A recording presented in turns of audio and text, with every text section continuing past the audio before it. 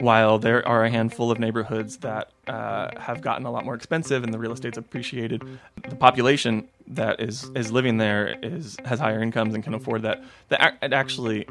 Most neighborhoods in Philadelphia have gotten poorer. So, like, I know that the story is about this, like, renaissance or this building boom, and, like, that's the story that people keep telling, but it's just very specific to a handful of neighborhoods.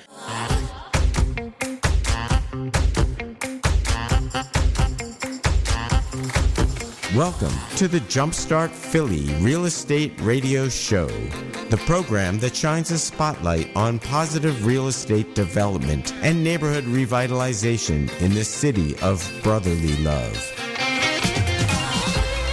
Coming to you live from the G-Town Radio Studio on Maplewood Mall in Germantown.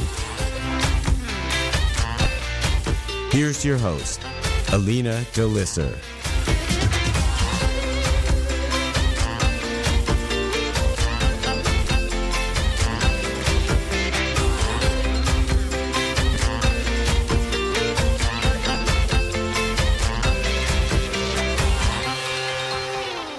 Well, hello, and welcome to the Jumpstart Philly Real Estate Radio Show. It's been a while since I've been here, so it's good to be back on the air with you guys. Today we're going to be talking about affordable housing, which is a growing issue everywhere. But here in Philadelphia, the problem is particularly acute. In fact, within the last decade, Philadelphia has lost approximately 20% of its low-cost and affordable housing due to numerous factors. And meanwhile, both here in Philadelphia and across the country, household income, particularly among the poor and working class, isn't keeping up with the rate of inflation. So my guest today is Ross Hennessy. He's the founder of Rigby Housing, a social enterprise firm here in Germantown that is working to provide affordable housing to low-income residents.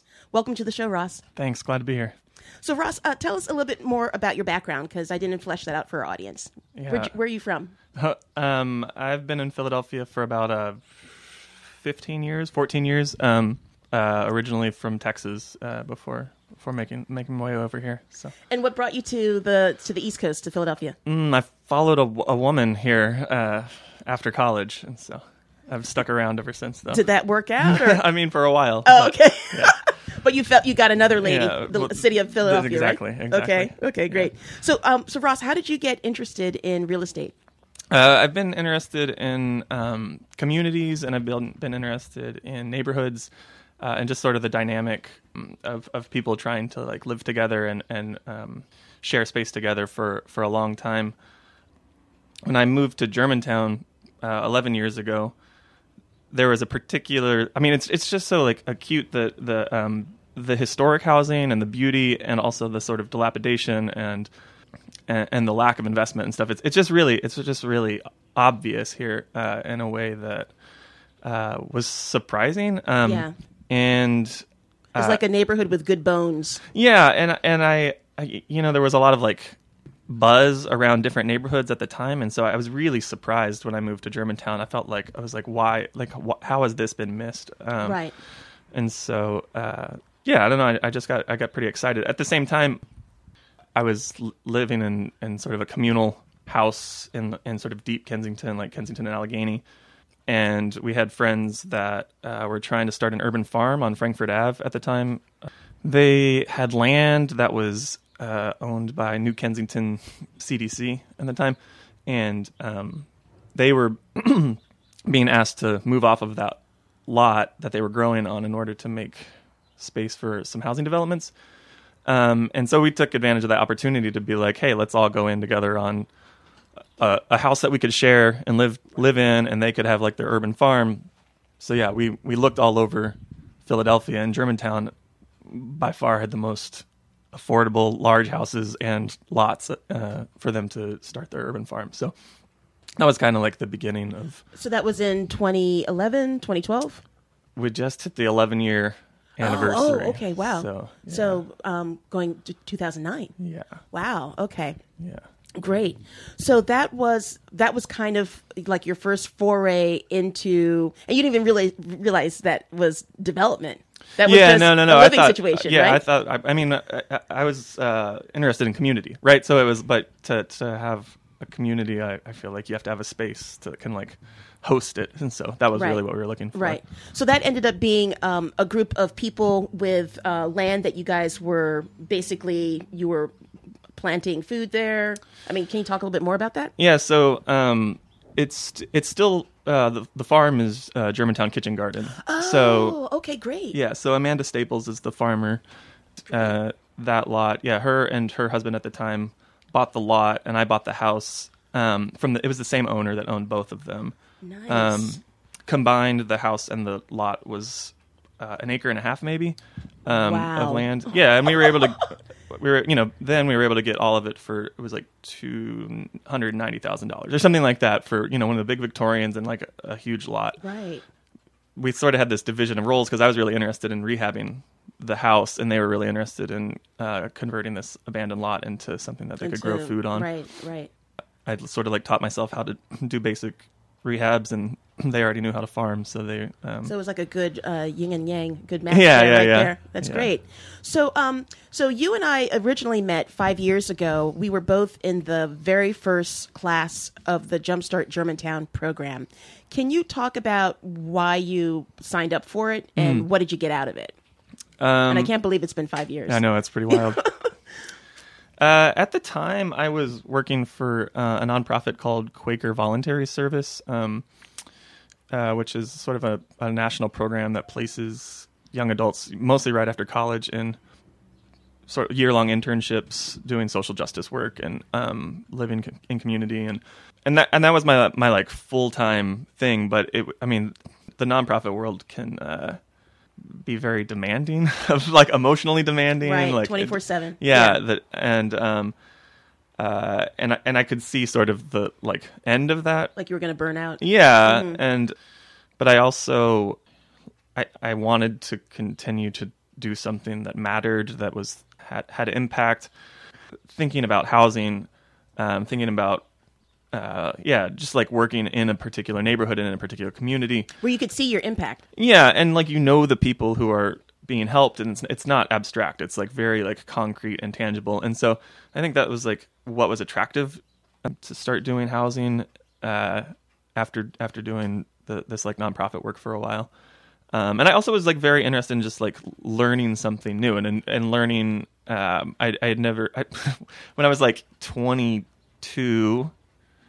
I had tried to start making like fair trade chocolate bars out of my kitchen, and that was like the first time I tried to do like a for-profit anything, and it was such a bust. It was like such like a fail. I mean, the chocolate bars are really good, but like just like I had no idea what I was doing. Right? I'm like a history major. Okay, I'm like right. I like had no idea what I was doing, but so I kind of also wanted to just be like, all right, like let's try this again. Like I think that the for-profit world like offers some like really interesting challenges that are different than the nonprofit world and stuff like that. So there was some of that too, just like wanting to like learn a new industry field and stuff like that, but also have a positive impact. Right, so. right. So yeah, so the Jumpstart program kind of melded these two worlds because it was providing a business framework and the foundation for how to analyze properties, how to analyze deals, how to come up with a construction budget, and then obviously focusing on the Germantown neighborhood Right.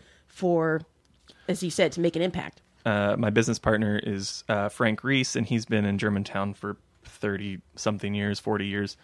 And he has a construction firm, Walnut Tree Construction, and they do a lot of like historic renovations and all over the city. But he has a house, community house that supports a lot of local musicians, and they have music shows there. And I met him through that, and we sort of had a similar ethos and like approach to life and work. And so he was the one who invited me to do the Jumpstart program to begin with, as someone who's been like so invested in the neighborhood for so long, and he saw it as an opportunity and was already doing construction, but he was just working in different neighborhoods. So he was actually the one who was just like, I think this would work. I think this would be great. And that partnership has actually been like so vital to everything that we've done, just because we have such complementary skill sets, and he's been like a real like mentor for me as someone who has run a successful business for his whole life, pretty much. Right, So. right. Well, that's great. That's great. So, what was your first project after doing the Jumpstart Germantown program? Was it with Frank, or was it something that you did? Okay. Yeah, we did. Do you remember what it was? Most of it was a 3-bedroom house on Lena Street in East Germantown. Most of the stuff we've done is sort of these like smaller 2-3 bedroom row houses. Almost everything on the east side of the avenue. In the that's the neighborhood that both Frank and I live in, and so it's also, I think, the one that was hit the hardest by the divestment, like historically, because our model is one that we want to keep rents down. It requires investing in parts of the neighborhood that have been the most appreciated historically and stuff like that. So Okay. yeah. So let's back up a little bit. In terms of Rigby Housing, what is there a name? What's the story behind the name? It's actually Frank's house. He calls Rigby Mansion as like the music venue aspect of it, and so when they host concerts and stuff, it's at Rigby Mansion, and so we just thought of it as sort of a continuation of largely his commitment to the neighborhood and things like that. Yeah. Okay. But it's a Beatles reference. So that's what I thought. Eleanor Rigby. Yeah. Okay. Yeah. So I wasn't sure if it was like something in your family or no. It's just about the feel-good. love of music and yeah. I like it. Yeah. I like it. So, in terms of the situation in Philadelphia, give us a little bit more of the context of what's been happening here, and how do you define the market for affordable housing? I mean, what is it? What income bracket are we talking about? I mean, when I moved here, it was before Fishtown happened. It was like before West Philly happened, and it was all that stuff was just starting.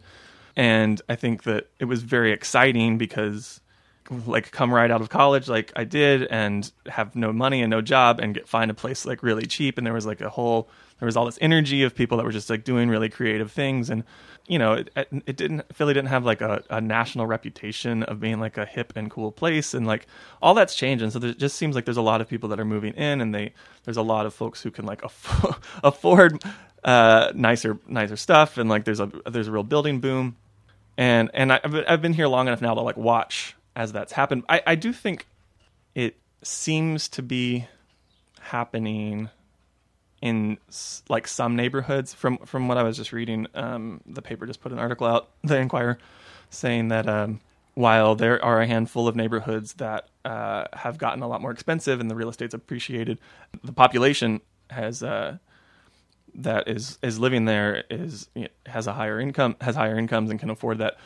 Actually, most neighborhoods in Philadelphia have gotten poorer. So like, I know that like the story is about this like renaissance or this building boom, and like that's the story that people keep telling, but it's actually it's just very specific to a handful of neighborhoods, and it's not citywide. Yeah, it's a very interesting dichotomy because I had read a stat that I think as recently as like 2015, Philadelphia was second only to Detroit with a number of vacant and abandoned properties. Yeah.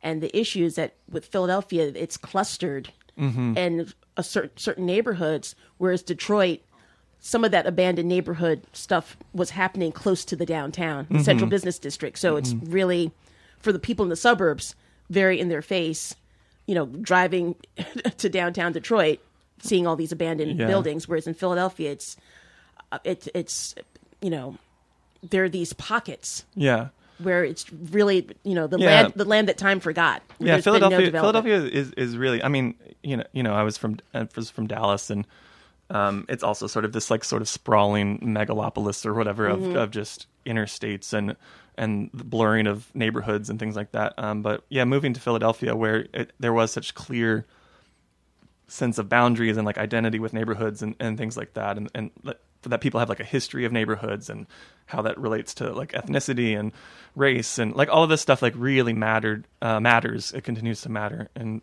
Philadelphia in a way that I think is unique, and it makes the issue more complicated.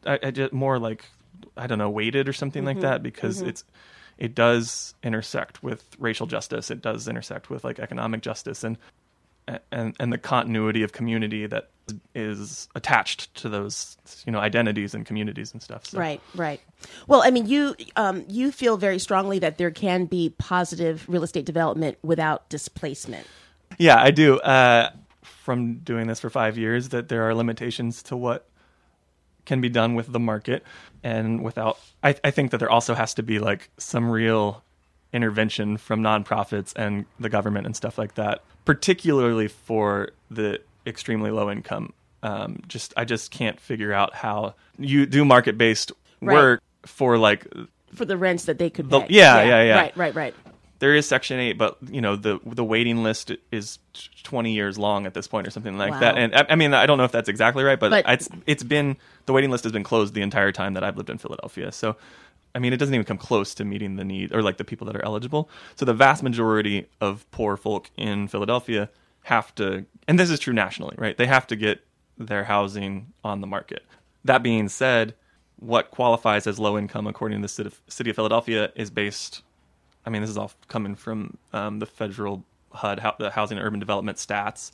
It's percentage of area median income. We have found that we can find houses, stabilize them, and rent them out to folks that are at, say, to like 40% of the area median income, which is what the city defines as low income. And that would be people, families making $40,000, something like that. And so what we're trying to do is work in neighborhoods that have been divested in, so that the values of these properties have been forced down. I mean, and, you'll hear people talk about naturally occurring affordable housing, which is like this strange terminology that really is talking about like this history of divestment that was really, I mean, intentional from like the federal government all the way down in terms of moving people out of cities and into suburbs, and the kind of like geographical ideals of the 50s, 60s, 70s. Cities like Philadelphia that used to have 2 million people ended up with 1.5 million people, and just lots of abandonment, right? And like the property values all tank, and now people want to live in the city again, right? So there's all of these houses that are really affordable because of this history that we can purchase, we can stabilize them, and then we can rent them out. But like you said earlier, when we're coming in, like those are going away, right? And part of that's from blight, part of that's just from like the entropy of houses, right, and mismanagement from like bad landlords, and so part of it is that like the sort of like slum and the situation. the city has to take a big part of the blame as well too. So like, you mean the city government? Yeah. There's say more. I don't know what you mean. Well, in terms of the policies, I mean, the city is one of the biggest slum landlords. Oh. In terms of, a lot of the abandoned property is owned by the city. I see. And the situation with the land bank, that hasn't, I wanted to talk to you a little bit about that. I don't know if you have any opinion about that, but in terms of promises that have been made over the last decade, from city leaders in terms of like, oh, we're going to do the land bank, we're going to do this, we're going to do that. And it's like, really not really much to show for it, right, so far. Yeah, it's confusing because I know different council people have had different approaches to what to do with the land that they sort of have prerogative. It's very feudal. It is. It feels very feudal because there's certain people like, oh, well, my councilman, blah blah. It's like, well, Yeah, so I know, like some council persons have been have gotten a lot of flack for moving properties into the hands of developers, and then folks are like, whoa, like people are making a lot of profit off of like what was a public asset.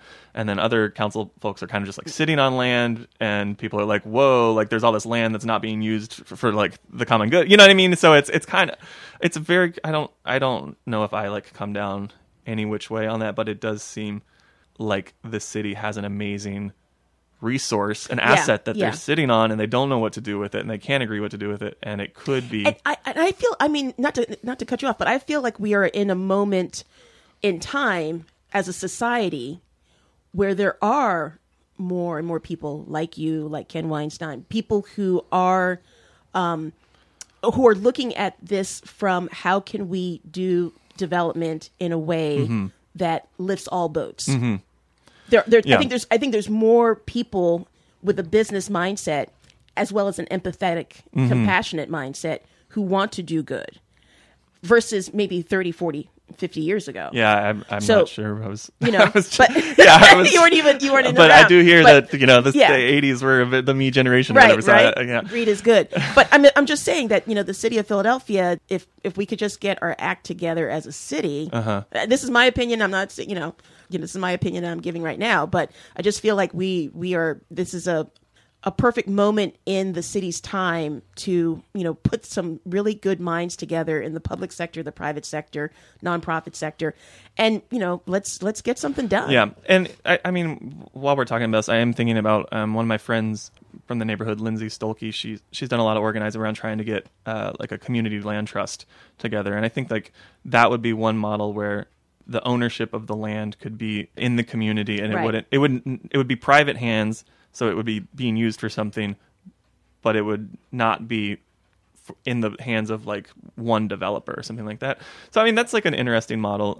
There's lots of different ideas out there. Right. I'm not trying to say that there's no good solutions. Right, right. Just the city hasn't come to consensus on what to do. And that's what I think. Yeah. I think it's gonna take multiple solutions. I don't think it's gonna be one size that fits all. Right. So, but I think that there are more people now in the market that are wired like you who want to find a way to layer the two worlds together and see what can make it work, as opposed to just coming in with, okay, well, we gotta build market rate housing. That's the only way this is going to be viable, is if we drive the existing population out, Right. and then bring in some A-class condo development. I think that's also, I mean, yes, right? I mean, I started doing this because I care about what happens to my neighbors, right? Like, it matters to me if they're forced out because they can't afford to live there anymore. Like, that matters to me.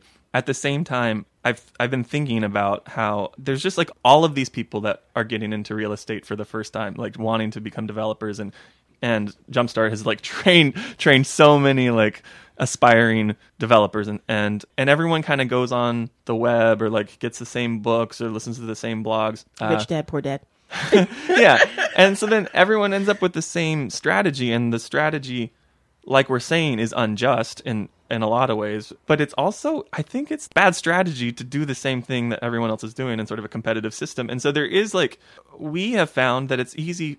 It's almost been easier for us because we are working in sort of this niche that is not competitive, right? Because people don't want to deal with affordable housing. They're not going to make as much money or something like that. And so it's actually been really interesting to, as Germantown has become sort of this like up and coming neighborhood, to you've got folks from Coming in. from New York, from okay, yeah. Maryland, from, you know what I mean, that are like, now we're competing with those guys, and everybody wants the like duplex or triplex, and everyone wants to flip, and like everyone kind of has this like same strategies that they're implementing, but they're competing with capital from like the whole like mid-Atlantic region pretty much. And so it's, I think from even just like a straight up business strategy, like trying to do affordable housing makes some sense, and that you're not competing with any of these people. And there is, as we were saying, just like a large stock of houses that's not being invested in. And as people move into the city, if that continues to be the trend, the hot neighborhoods, they do displace people, but the people who are being displaced also need to live somewhere, right? So if the story is just kind of like, this neighborhood is hot and people are being forced out, like, and not like, okay, so what receives them or something like that. And so I guess that's kind of where we're trying to position ourselves, and I hope more folks like like catch that, you know what I mean? Like, that's like, it's good business also. Right. So let's be really, really clear here. Can you more clearly define or clarify what your niche is in terms of, like no rents above X amount? You try to acquire property for what price? Yeah. So, I mean, it depends. The way that the HUD breaks it down, and therefore Philadelphia, depends on family size. Okay. So we try and Let's say a family of 4. Yeah, right. So we would say like a larger 3-bedroom house would be for a family of 4. We would want to acquire and rehab at $75,000, right, for the whole thing. So it's a modest rehab, and that mostly, we'll find a place that we can take care of the roof, we can deal with any leaks, we can like make sure that it's safe, yeah. But we don't do a lot of like aesthetic stuff where like it's just like a simple, solid safe house, and then that'll rent for $1,000, I would say. So Okay. yeah, $950, Okay. $1,000.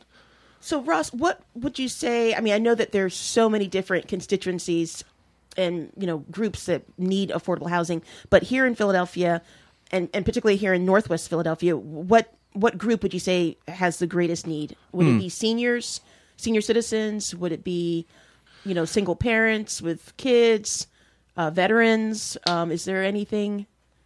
That's interesting. That's an interesting question. I don't know if I can speak to that. I will say that we have sort of like a commitment to helping preserve the community that is here, okay. right? And that's largely an African American working class community. And so like that, it's kind of like, how do we help preserve that? And there's just a long history of racism in real estate. And so I still think, if I just say history, it makes it sound like it's over. Like, I still think that there's this like unconscious bias in the development world that they want young white millennials. Right. And even like, I think Just millennial graduated. is like it's a term for a whole age bracket, but I think it's coded in some ways, like that the millennial people think of in their brain as like a young white college student, and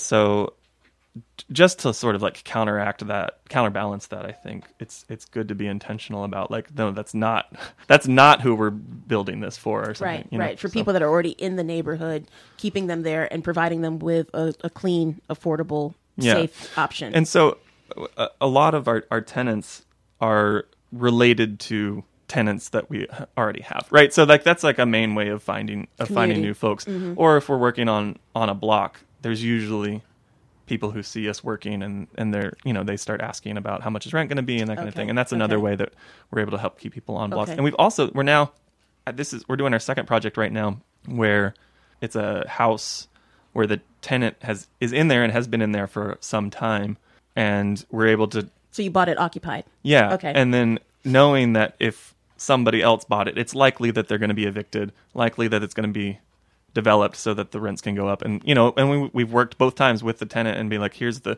rehabs that we want to do, here's like this like modest increase in rent that will then pay for those or whatever. And both times they've been able to stay. One was a family of 5, and then another one was a woman who's has been there a long time but in a wheelchair. It's just like tough. It's like tough to like relocating is not easy, especially when it's being forced on you. When it's being forced on you, and you get 30 days. When that in particular, I think is like an interesting. It's tough. It's tough to do because you have to do the construction around and stuff. But so how it's worth it. So how have you and Frank found it? Because I mean, you kind of touched on this, the racial aspect of things. You and Frank are white, but you live in the neighborhood, so you know the neighborhood, and you have roots here. But when you're going into these blocks and looking at properties, making offers on properties, how have you found the reaction that you've gotten from the neighbors when you're? Oh, well, I mean, one of the things I love about Germantown is I've always found everyone is just like really kind. It's just like there's a culture of kindness in Germantown that reminded me almost of like being in the South. But when I lived in Hunting Park, I lived in Fishtown and Kensington, like it was that sort of stereotypical Philadelphia like rudeness or something like that, So people have been really, really kind to us. And we really try and hire folks to help out as much as we can on the block, which makes a big difference. A lot of our subs are from the neighborhood.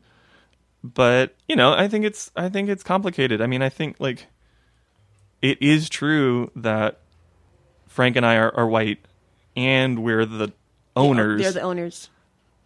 And there's like a necessary class conflict between owning and renting because as a developer, as a real estate owner, it's real estate, right? It's an asset. It's financial. Yeah.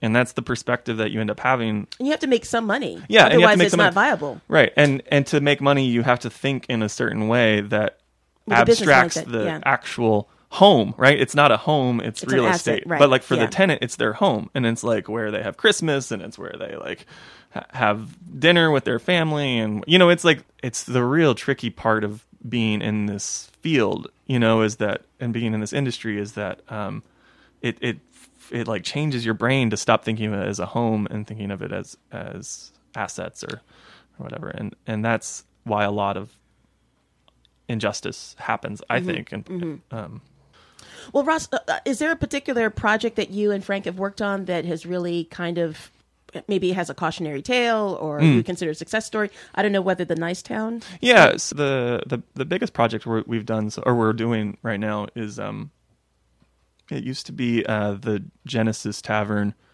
at Wayne Junction. It's right under the Route 1 overpass over by the old Xfinity Comcast service center or whatever was over there.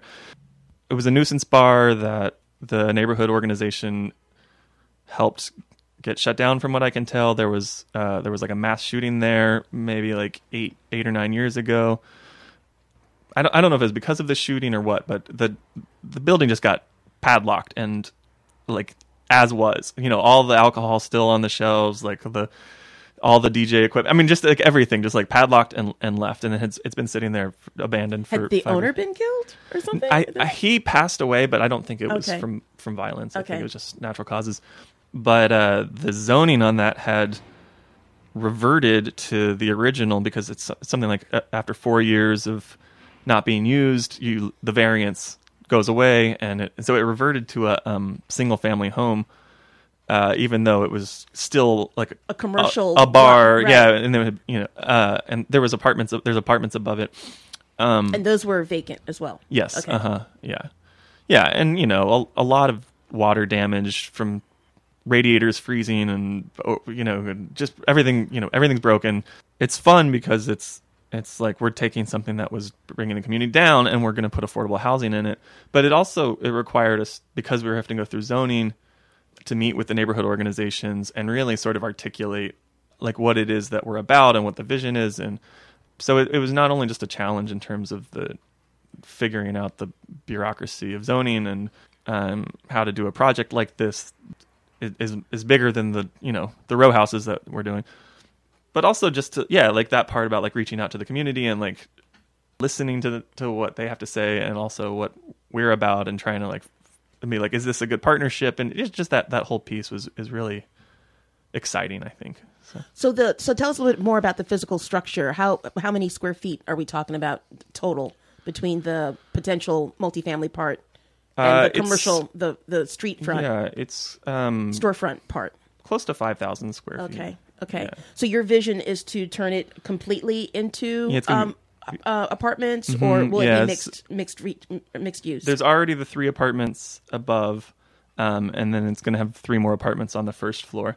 And that was what the neighborhood organizations asked for. They had somebody else had wanted to put a restaurant in there before us, and they said no. Like they're like, we need housing, and it's on the Nice Town side of Wayne Junction, and they have a very strong cohort of neighborhood organizations that Nice Town CDC, who's done a lot of like really cool work rehabbing that sort of section already. So we got to work with them on that, and that's what they said that they wanted and needed, and so that's what we're doing. So when you bought the property, did you buy the property from an estate, or you bought it from a sheriff's sale? How did that come about? The way that we acquired it was brokered by one of the folks from the title company that we use. Okay. So he knew off market. Yeah. Okay. It was a direct sale from. It was kind of complicated. The title is clean though, right? Yeah. Yeah. You got title insurance. Right? I think what it was someone had lent money to the bar owner, and then had a lien on the house, and then when the bar stopped, then they ended up with this property that they didn't want, and so. And it was like, okay. Yeah. Okay. Well, it worked out. So what is the current status? Where is the project? Is it, how far along is it? The third floor apartments are getting close to finished. And then the first floor we're sort of like focusing on it. Because the third floor, the apartments that were already there can be finished pretty quickly and rented out, because they're like ready to go. There's just some water damage and stuff that needs done. And then we'll start on the first floor. So that like we haven't really done anything except clean out and demo on the first floor. So Okay. it's almost like doing two projects, but in the same building. Okay. Yeah. Okay. So, is any of the financing through the Jumpstart Germantown program? Or are you doing financing through other means? No, we were doing everything with Jumpstart, and then The project got too big? Or? Well, it was partly the size of it, but they actually, which I think this is sort of noble of Jumpstart, but they were kind of like, you guys have this figured out. Like Jumpstart money is to help people get started. Once you're kind of like up and rolling, go out there and find somebody else to fund you. We want to like make sure that our money's being used to help, new developers. Okay. Mm-hmm. So we started using Spring Garden Lending, who I have found to be really easy to work with, and I recommend them to folks, even as an alternative to Jumpstart Germantown. Just they're more expensive, but they have a relationship with Hyperion Bank where when you're approved with Spring Garden, it automatically rolls into a long-term mortgage with Hyperion. So you're sort of like pre-approved all the way down the process, so you don't have to actually go through the refinance process once a tenant is in there. So it's a pretty nice product that they're offering. So it kind of starts off like with a hard money construction type loan. Yeah. And then you said you can roll it into... It's very similar to Jumpstart's loan program, except this other aspect, which is a thing that we had a hard time with Jumpstart, was once we had everything finished, then, the construction's done, there's a tenant in there, and then we started going out to the credit unions and the banks, and they, I don't know, it just, that part was trickier than I thought it was going to be. So it's been really nice to just have that part just streamlined. Mm-hmm, Yeah. Mm-hmm. Yeah. It's like it's growing, like your lender is growing with you. Uh-huh. Like they're growing with the project. Yeah. Yeah. I mean, I don't quite understand their relationship because it's two different lenders, but it's pretty seamless. On the back end, they've figured out from an underwriting standpoint what each side will need, so that you, as the borrower, can just kind of continue to grow. Yeah. So that's good. Yeah. So that being said, and then also because we have a mission and we're trying to do affordable housing. We've also started looking into some like different like nonprofit lending, and there is some money out there for folks who want to be doing this kind of work also. So I mean, this is like another reason that it maybe makes some business sense. I don't think we're ever going to make as much money as we could if we were doing other kinds of development, but there is some advantage to it. So anyways, yeah. So with the so what would you say has been the most surprising part of your journey as a real estate developer? You've kind of touched on what's been the hardest part, but what would you say has been some of the most surprising? I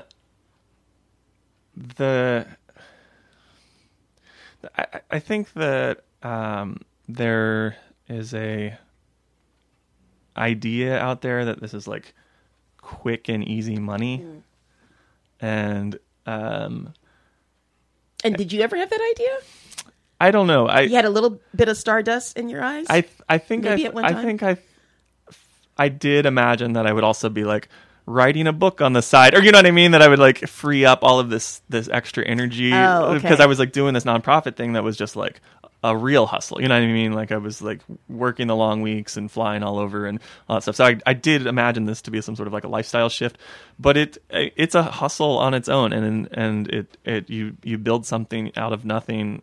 Unless you have a lot of capital that you sort of just either inherited or whatever it is, like you kind of got to make something out of nothing, and that takes a lot of work and a long time. And so I think that is a misconception that people have about. But are you still having fun? Or oh yeah. Okay. It's like it's a ton of fun. Okay. it's got a lot of highs and lows. I mean, like making a deal is like there's so much adrenaline in that part of it. You know what I mean? And like finding a new property and be like, this is gonna work. We're gonna be able to make this happen. And then like once you get it, and you're like, oh, now I got to do 4 months of construction and and then now we're gonna like try and find tenants. But in the meantime, we're like doing all the management. You know what I mean? There's just like the you grind, and Frank kind of have it down to a formula though, right? Because you're focused on the same zip code, and I mean, now you guys kind of know what's realistic and what and isn't going to work, right? So that's the part of like Frank has sort of this like brilliance of being able to like walk into a place and like on the back of an envelope be like here's what it's going to cost, and he's pretty right on every time, which comes from being in construction for 40 years. Like you can't there's no book that teaches you how to do that. You know what I mean? Right. There's there's software and there's websites and you can kind of do it that way. But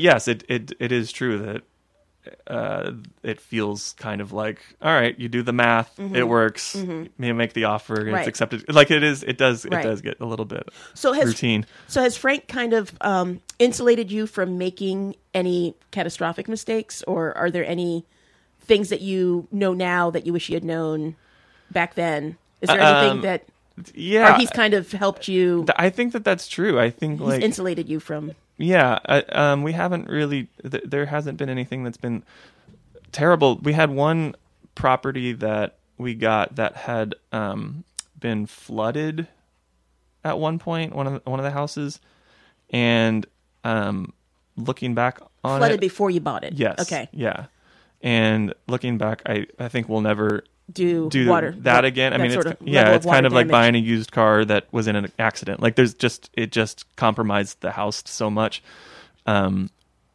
so we've been like the maintenance on that thing is just constant because the water just got into everything, and so we thought we got it all to begin with, but it's just we keep finding more and more things, and so we blow the maintenance budget on that one every year. So like I guess that would be the worst thing. I mean, like what I've learned is just like if there's been flood, like stay out of it. Stay out of it. Don't even run the numbers. Or it's a total like got everything and but we can't do that and do affordable housing. Like you have to be able to. Right. So you and Frank do everything together now, or are you doing your own projects on the side? No, it's me and him have done everything together. Okay. So right now you guys have how many properties in your portfolio? The two of us, we have 20, and then he and I, because we both had stuff before we got together, have some separately. So, Okay, great. So what would you say is your dream real estate project? Is there one project that if if all the stars aligned, from raising capital to what would be your dream real estate project? So I think my dream is less about like a single project and more about kind of like a combination of like maybe like what we were talking about earlier about the city and developers and the nonprofit sector kind of getting together to have like a cohesive like a cohesive plan to secure the affordable housing stock that currently exists, and B, to create more, to create more, and instead of the vision being how do we attract more, wealthier, more socially mobile, whatever, like how do we all get together? So, and I feel sort of like on this race against, I mean, we haven't used the word gentrification, but like whatever this like social trend that's happening right now, like I feel in this like race against it, to be like, how do we secure this stuff while it still exists in this like rare historical moment where you can buy stuff and you can stabilize it and then rent it for undervalue, really, you know what I mean? Under like, a market rent, yeah. Mm-hmm. Yeah, like under what it would cost to build new, or under, because I I don't think that it'll happen again. Like, I think the suburbs were a unique phenomenon in the history of like this particular country. And so, I guess that's my dream, right? Is that the business and the city and the nonprofits get like make this a priority. And so, yeah, figuring out how to do that the fastest and most efficient is really what where my brain goes. There's so many individuals and small entities that are doing their own thing. Mm-hmm. So, like you said, if it would be great if there was kind of, a plan, a more cohesive plan, bringing all these groups together to do something that would have a tremendous impact across, a broad swath of the city. So what's on the horizon for Rigby Housing in 2020? What are you excited about? That's a good question. I mean, I think we're going to keep doing what we're doing. It does. Now that we've worked in Nicetown on this project, I'm excited to continue to work there. We've been in the 19144 zip code the whole time up until now. We just did a house in 19138, so I'm like excited to be working in that zip code now because it does feel like there's a lot of eyes on 19144 at the moment. And so 19138 is what neighborhood? It's East Germantown heading into West Oak Lane. Oh, okay. So, that side of LaSalle, east of LaSalle. Okay. Oh, okay. Yeah. And so I think we're interested in kind of like beginning to work in those neighborhoods. Do you feel like the Nicetown bar project is lightning in a bottle, or is that something that you could probably replicate elsewhere? Oh, that's a good question. Your title company contact, does he have any have any more in his pocket? We were looking at one of the warehouses in East Germantown that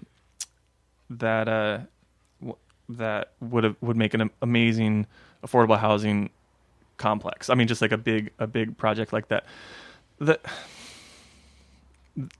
It would be awesome to do big projects like that. I mean, it would just be really, really cool because you can just do so much so fast, and really like have an impact on what's available.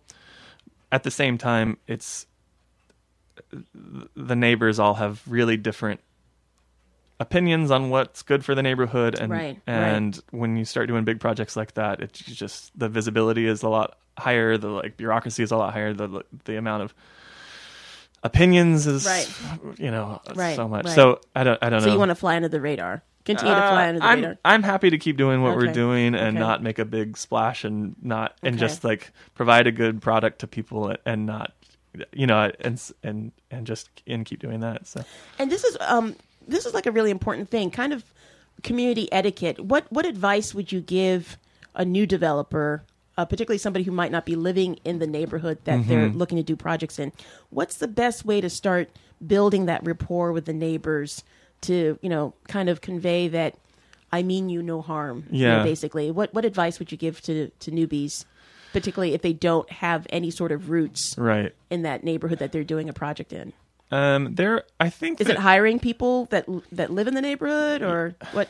The best advice we got was when talking to neighborhood organizations to be as upfront and give like more information. I think there was a temptation to kind of like, we'll keep something, like we don't have to just like show all of our cards because like, we know it's going to be controversial where the trash goes. And we know it's going to be controversial that we're not putting parking in. Like, what's going to be controversial.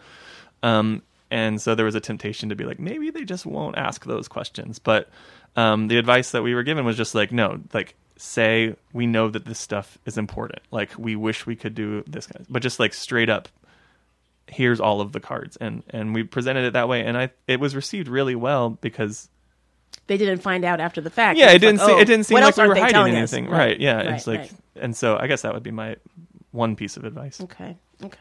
Well, great. Well, we're almost at time. And Ross, I'd like to thank you for coming in. I really appreciate it. Folks, we've been talking today with Ross Hennessy of Rigby Housing. Ross, if people would like to contact you, reach out to you, what's the best way that they can find you online? Yeah, our website is www.rigbyhousing.com, and you can go there, and Frank and I both have our email addresses available on there, so that's probably the best. Okay, great. Well, thanks. Thanks again for coming in. I really appreciate thank it. So, folks, we've been talking to Ross Hennessy, and we've reached the end of another episode of the Jumpstart Philly Real Estate Radio Show. Thanks again for listening, and I'll be back again next week with another fabulous interview. Take care. Bye-bye.